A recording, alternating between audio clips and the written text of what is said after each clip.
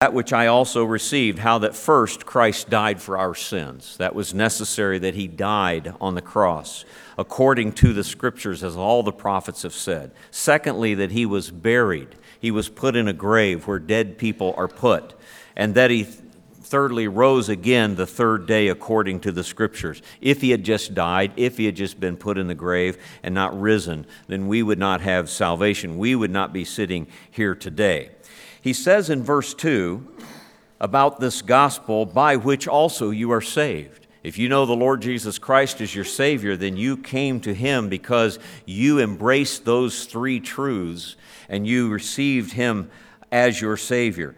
And then he says, if you keep in memory that which I've preached unto you. Keep in memory means to hold it fast. Literally, it is to cling to the word of the gospel. This is what we try to do every Easter morning. Put in memory these things. Cling to it again. Open God's word and realize what we have believed. Otherwise, he says at the end of verse 2, your belief would be in vain. As he says in verse 13, if there be no resurrection of the dead, then is Christ not risen? And if Christ be not risen, then is our preaching vain, and your faith is also vain. You know, there have always been those who have denied the resurrection of Christ. Some have even denied his death and burial. And these skeptics are always with us. There are really only two alternatives to the death, burial, and resurrection of Jesus Christ. And that is, first of all, that he did not die on the cross. And there have always been those who have believed that Jesus really did not die. There have been books written to push this theory that he swooned on the cross. He was taken into a cool, damp tomb and there revived, maybe by the help of his disciples, and that he lived on longer and did not die. Then, of course, the other alternative would be that he died and he stayed in that grave. He died as a man would die, and he went to the place of the dead as all it would be, and he did not come out of that grave. About a year ago, we were listening to a debate on this between a man who was an atheist and yet had been a believer, had even gone on this very topic. And it seemed that the atheist who was debating and trying to put forth his position was saying this, that Matthew, Mark, Luke, and John give us contradictory views of the death, burial, and resurrection of Christ. And he says, if these are contradictory, then I can't believe it because Matthew says it happened this way and Mark says this way and so forth. And I thought to myself, how strange, because for 2,000 years we have heard and read of men taking these four views of the gospel and harmonizing them.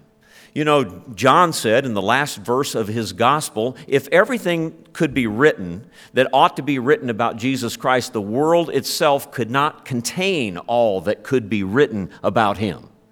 So if you take four men and you tell them to write the events of what happened that day, within a period, and they did not even talk with each other that we know of, and they wrote in a period of 50 years, and they picked out of all the things that could be written about Christ, these things, and they chose these, and this man chose these, and this man chose these. Is that necessarily contradictory? No. Each is giving what is true and what he includes and what the Holy Spirit wants him to include. These things are reconciled in Matthew, Mark, Luke, and John. As I've said before, if we put a statue in the middle of this room and we put a person in each of the four corners and we ask the person in this corner to describe the statue, he might describe the back of the head and the right ear. And if we ask that person in that corner to describe what he's looking at, he would look at the front and the eye, and this person would describe it differently in this. But are they describing different things? No, they're describing four different aspects and views of the same thing. And that's what Matthew, Mark, Luke, and John do. Now, I want us today to look at the death, burial, and resurrection of Christ and remember again on this Easter day what the Gospels say and how they harmonize these facts about what happened. We have to think back a little ways to the preparation for this crucifixion as Jesus was standing before Pilate and as he was condemned to death. You know, the word crucifixion was invented for this torture. It came about to describe what the Romans and Carthaginians and all those ancient civilizations would do in this very thing. We have an adjective that we use, excruciating, and it comes from the word crucifixion. Excruciating pain is really to describe the crucifixion that happened. Jesus was condemned unjustly, even though Pilate had said 3 times in official language, "I find no fault in him." Yet still he was condemned, he was beaten, and sentenced to death. The beating and the lashings, the 39 lashes, were unbearable and unmentionable as his bones and his flesh hung out. The Romans had 5 kinds of crosses. You can remember these by the letters of the alphabet. One is like a capital I. It was just a stake, and they would put a man on the stake and nail or tie his hands and his feet to that stake. The second was like a capital T. It's called the Tau, and it had an upright piece, and then the cross piece was put on top, and the criminal hung on that. The other is like a small T, the traditional cross, and this no doubt is what Jesus was crucified on, with a little room left above his head to put a sign on it. Then there was the Greek, and St. Andrew himself was probably crucified on such a cross. Now, this was a Roman death, not a Jewish death. The Jews did not put their people to death this way. They stoned, rather. But the Romans were in charge, and the Jews asked them to. They did. A centurion was assigned to this task. He was given 4 soldiers for each criminal. So in this case, a centurion had 3 groups of 4 soldiers, and each of these groups of 4 soldiers would take care of that person. Usually the upright piece of the cross was already put in the ground, and the cross piece was laid upon the ground, and the criminal was stretched out upon that. They took 7 to 10-inch nails, by that time made out of rough iron, and they drove those nails through the hand or wrist, crushing the bones, of course, and fastening his arms to those cross pieces. They would take the feet, and they will do the same once he is hung on the cross. They would offer him a narcotic, by the way. When Mark says they gave him to drink wine mingled with myrrh, it was a type of thing truly to deaden the pain, and Jesus refused it. He is going to bear the bitter dregs alone. And then that cross-piece was raised up. The hands are excruciating. They hang him on a pre-prepared peg, and as he drops into place, the arms come out of joint. They take his feet, they put them together, and they drive that nail through both feet together, crushing the bones, and let him hang there. The only way he can keep from suffocating is to push himself up against that bottom nail, and of course, his feet are crushed, and he's pushing against the broken bones inside his feet, and that's the only way he can stay alive. And yet, crucifixions often last for a day, 2 days, and sometimes even into 3 days. A person would hang like this. And yet this is what our Lord Jesus Christ did for us. Surely he hath borne our griefs and carried our sorrows. We did esteem him stricken, smitten of God, and afflicted. He was wounded for our transgressions. He was bruised for our iniquities. The chastisement of our peace was upon him, and with his stripes we are healed. All we like sheep have gone astray. We've turned every one to his own way, and the Lord hath laid upon him the iniquity of us all. Just as the offerer of a lamb would bring that lamb before the high priest, and he would put his hands upon the head of that lamb, signifying my sins are upon this lamb, and then the priest would kill that lamb, torture, but that he was bearing the sins of all of us that day on that cross. If you die without the Lord Jesus Christ and you are cast into hell, you will spend eternity in torment, and yet you will not be able to pay for your sins, and yet Christ bore them for you on that cross, if you will accept his redemption. Well, first we think of the death. There was a 6 hours on the cross from about 9 a.m. to 3 p.m., divided into 2 parts. In the first 3 hours, Jesus is hung on the cross.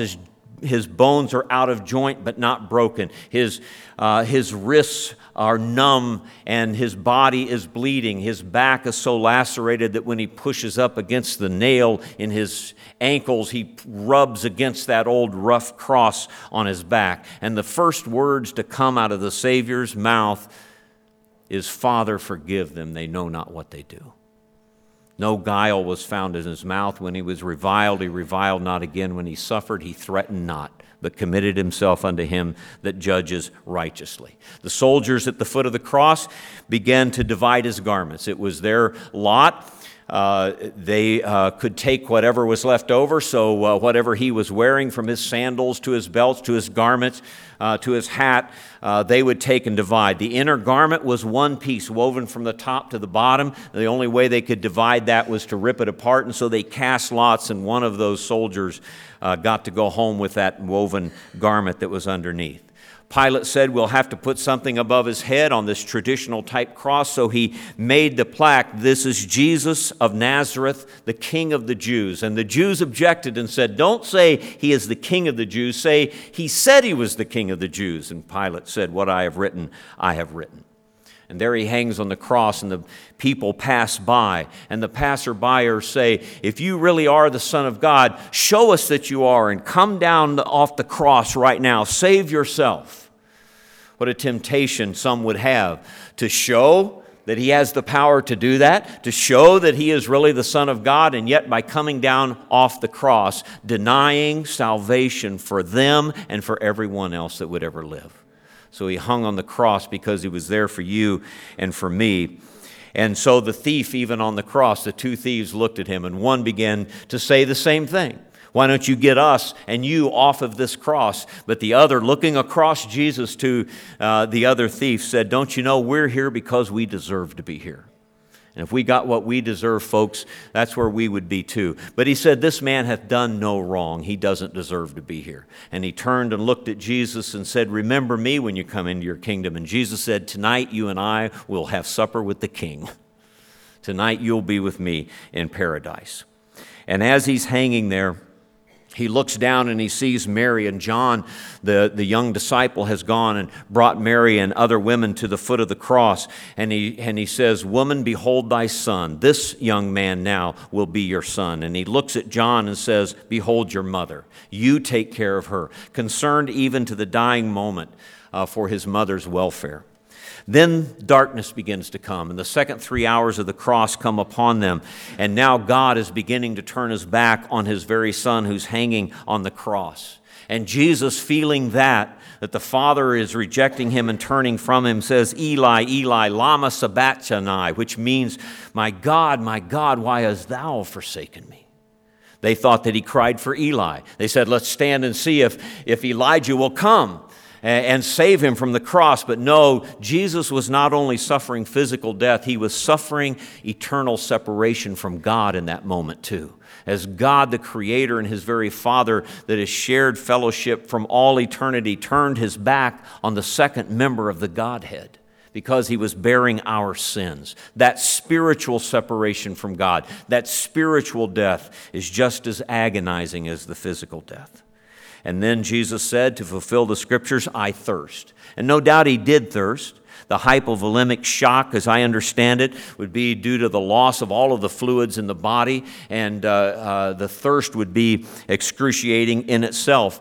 And yet he said this to fulfill Scriptures, and they gave him wine vinegar, meaning the bitter dregs that come from the bottom of the vat, and they put that against his lip. And then, in an amazing moment, he cried out and said, Tetelestai, it is finished. It is done. It is perfect. It is complete, the word says. If a merchantman were shipping a shipment to someone, he would seal that shipment and stamp it with a word, Tetelestai, which means everything that you have ordered, everything that is required is in this package. And Jesus said to Tetelestai, it is finished. No longer the 1 year covering of the Old Testament, no longer another sacrifice to cover it for a little while, to postpone God's wrath for another year. No, it is finished, it is complete, and our salvation is done. And then Jesus, looking into the Father, says, Father, into thy hands I commend my spirit. And it says he gave up the ghost. You want to know something? Jesus' life was not taken from him on the cross. He gave his life for you and for me. In John 10, he said, therefore doth my Father love me, because I laid down my life that I might take it again. No man taketh it from me, but I lay it down of myself. I have power to lay it down, and I have power to take it again. This commandment have I received of my Father." Dwight Pentecost said of this, "Christ did not die because his life slowly ebbed from his veins. His life was not taken from him. Christ died because by an act of his own will, he dismissed his soul from his body. Christ was sovereign over his death as he was sovereign over his resurrection." Is there any doubt that he died on that cross? Is there any doubt that that was the end of his life as we talk about it, the human life that he came to this earth to take? No, he died on that cross. There were some accompanying signs that happened at that same time. The veil of the temple all of a sudden was rent in two from the top to the bottom. Not from the bottom to the top as some human could do it, but from the top of it to the bottom. That veil was 60 feet high and 30 feet wide, and the material was 6 inches thick, the hand breadth thick. It was made from 72 squares. That was quite a quilting day when they made that piece of garment. The Jews said that it took 300 priests to even handle this piece of cloth. And yet, in that moment that Jesus died, a piece of cloth that had been there this long and had been sturdy is ripped from the top to the bottom. And why is that, folks? Because our real veil, which is the body of the Lord Jesus Christ, was torn in half for you and me, that we might have access to the holy place before God in heaven. Not only that, there was an earthquake at this time. Here is the creator of the world. Here is the one who sustains the world by the word of his power.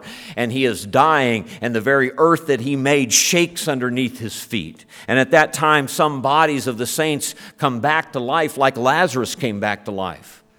And no doubt they died later, but they were raised from the dead because now the one who has the keys of death and hell is descending into that place of the dead. And there is that centurion standing there with his men around him.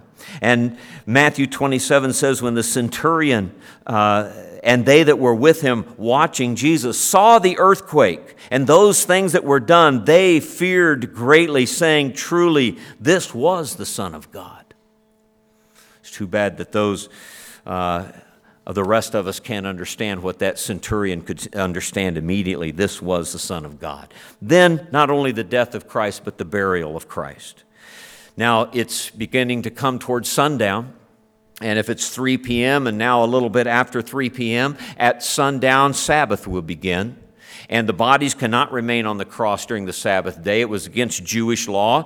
And so the Jewish leaders went to Pilate and said, have someone break their legs so that they may die quickly so that we can get these bodies off the cross and cast them into the valley of Hinnom.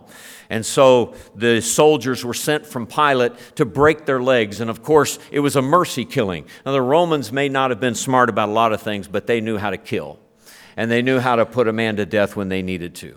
And if they needed to die within a short space, then what they would do is break those legs so that those legs could no longer push against that nail that was through their ankle bones and could no longer relieve themselves to get enough air in their lungs, and they would collapse and they would suffocate within minutes, if not hours. And so they went to break their legs, and when the prisoners is not dead, if one of their prisoners does not die, if he just swoons on the cross, if he just fakes his death, then it will be their life for his. And so they take a spear and they run it into his side. And when they run that spear into his side, blood and what appears to be water comes out. A pericardial effusion, I think they call it. And that is the fluid that is gathered around the heart during this time of torture now flows out with the blood from the heart.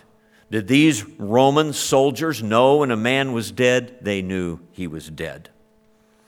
And so, rather than to have his body thrown like the other criminals into the valley of Hinnom, where it would be piled on the trash heap and burnt there south of Jerusalem, 2 rich men, Joseph and Nicodemus, rich men, who have been secretly believers. They've not told anyone yet that they are believers. They are part of the Sanhedrin, the ruling council of the Jews. And they didn't want anyone to know to this point that they were believers, but now they have to act quickly. Will his body be thrown in the trash heap, or will they give it a decent burial? And so Joseph goes to Pilate and says, I have a tomb close by to the cross, and if you will let me, I'll take the body and I'll bury it. And Pilate says, then you take it.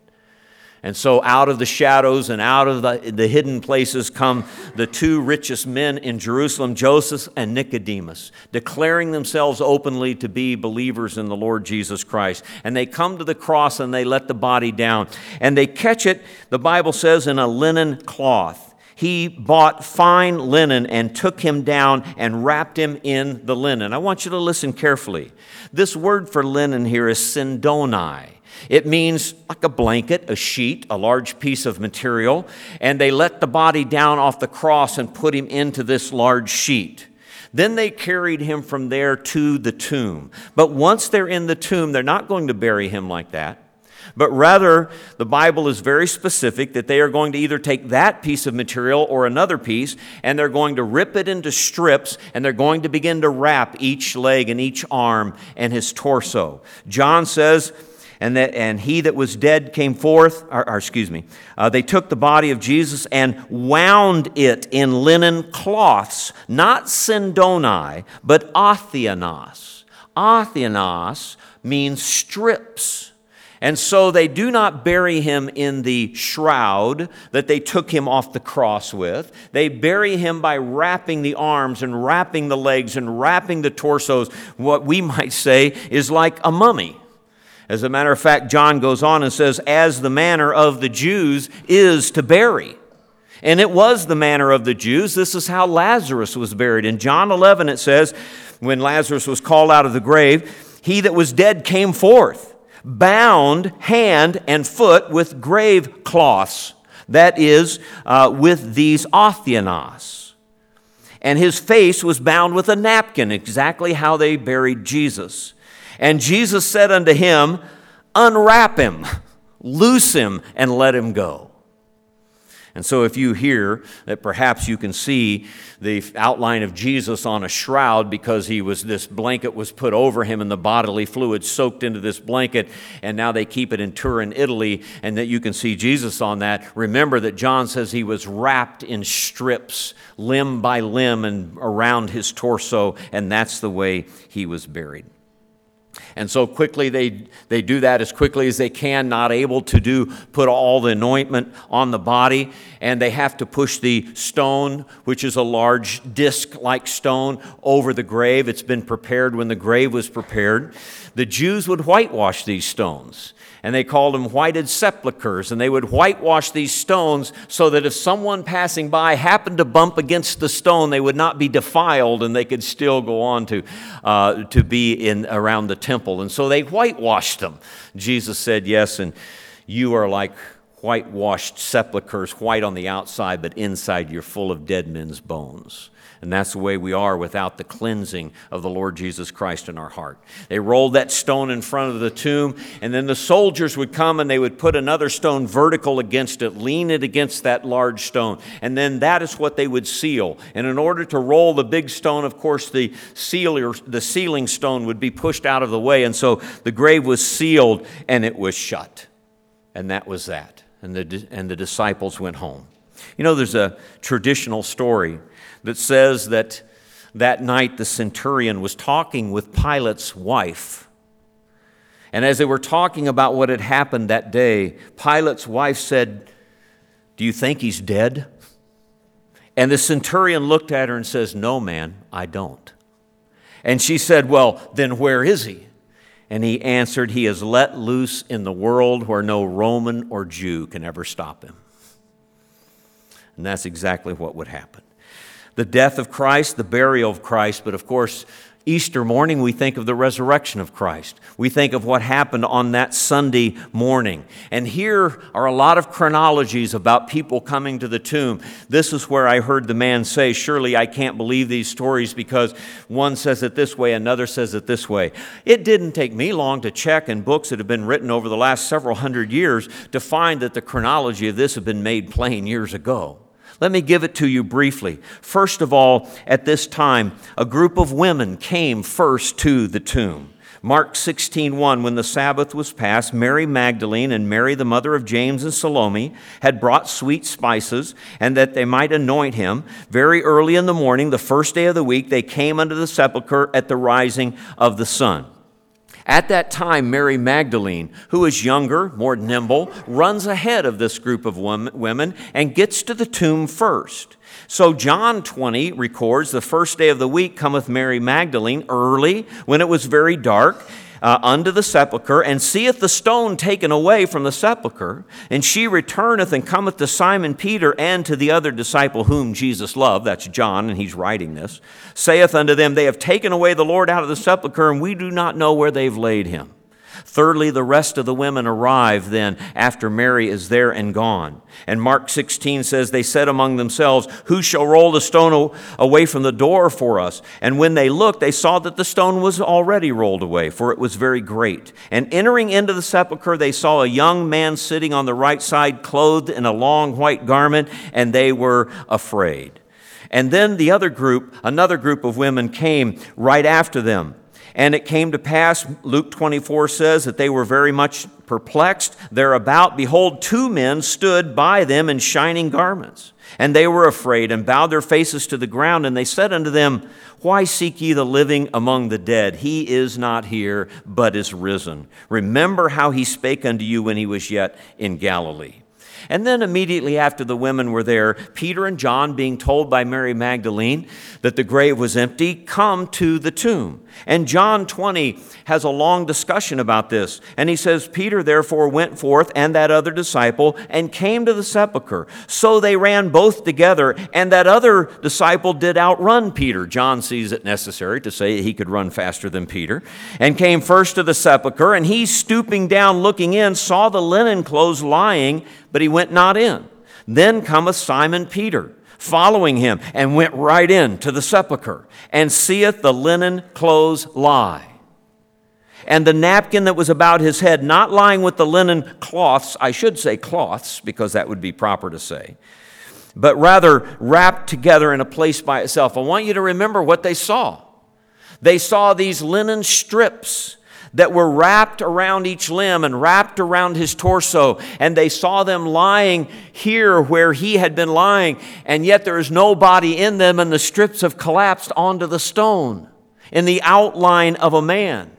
And when it says that the linen clothes were lying, that word lie means to outline something. If a foundation is laid, the foundation creates an outline for the building. And here was the outline of the body of Christ, where these strips had been around all of the parts of his body, and now they are flat on the stone. Why? Because that body has gone and been resurrected.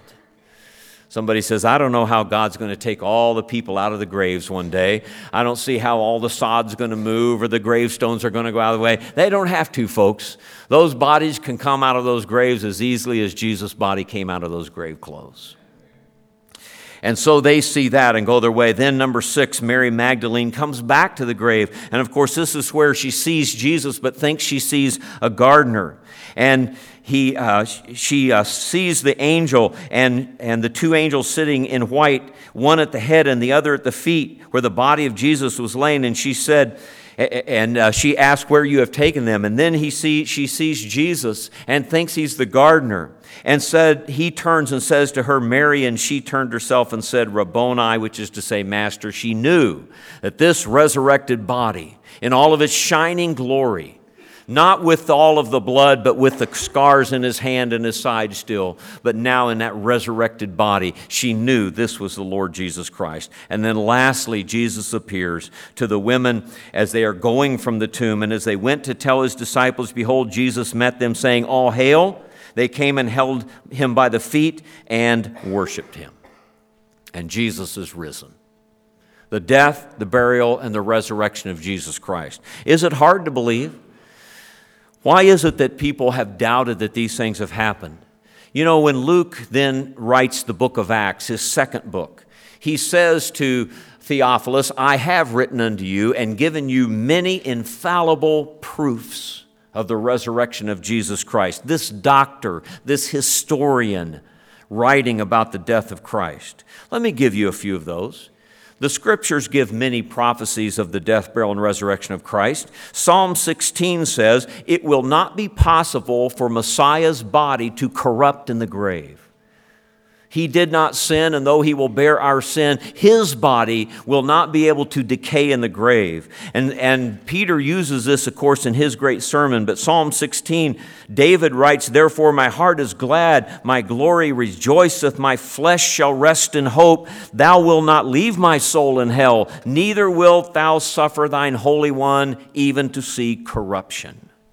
So Jesus was fulfilling that prophecy. Jesus prayed to God the Father that he would resurrect him. In the garden the night before, these words spake Jesus and lifted up his eyes to heaven and said, Father, the hour is come. Glorify thy Son, that thy Son also may glorify thee. Now, O Father, glorify thou me with thine own self, with the glory which I had with thee before the world was. You think God would not answer that prayer? And Jesus, of course, himself predicted his resurrection. He said to the Jews, if you destroy this temple, in 3 days I will raise it up. And we're told plainly he wasn't talking about the brick and mortars of that second temple, but rather of his own body. And then there's the empty tomb. Where did the body of Jesus go? The soldiers knew what happened. These disciples knew what happened. Why did they never find a body? Why was that grave empty? And it was empty. He is not here. He is risen. Come and see the place where the Lord lay, the angel said. Not only that, these linen strips. How do you recreate that? How do you recreate linen strips lying on the stone and the body is gone? How can that happen unless this body has been resurrected, translated back to the presence of God where it will forever be? Those linen strips lying in that outline form.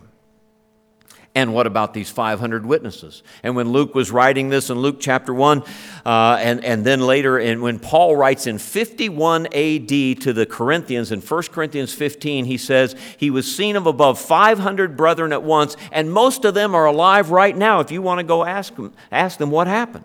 500 witnesses? I think that would prove the case at any point. And then there are these 12 disciples. These 12 men who saw it all, who were there at the cross, who were there at the tomb. And these 12 men, I'm counting the Apostle Paul also, these men, all of them died excruciating deaths themselves. Many of them by crucifixion and others by other means of torture. And so you're telling me that these men who knew it was a hoax, who knew they were pretending that Jesus rose from the dead, would be willing, every last one of them, to die a martyr's death for what they knew to be a lie? No, they knew it was the truth. And they knew that they would follow their Lord and be where he is. Horrible deaths, and yet they did. And add to that thousands, millions of others over 2,000 years have also gone to their death. And if that isn't enough, consider this. That in 1,500 years of hard Jewish tradition, you don't take a Jewish person born and bred in that type of tradition and just change his way of life overnight. But here we have thousands of people in Acts chapter 1, not 50 days after, that used to go to the temple regularly and do all of the temple things, now are no longer going to the temple, but are going down to the local church and sitting there listening to the speaker speak.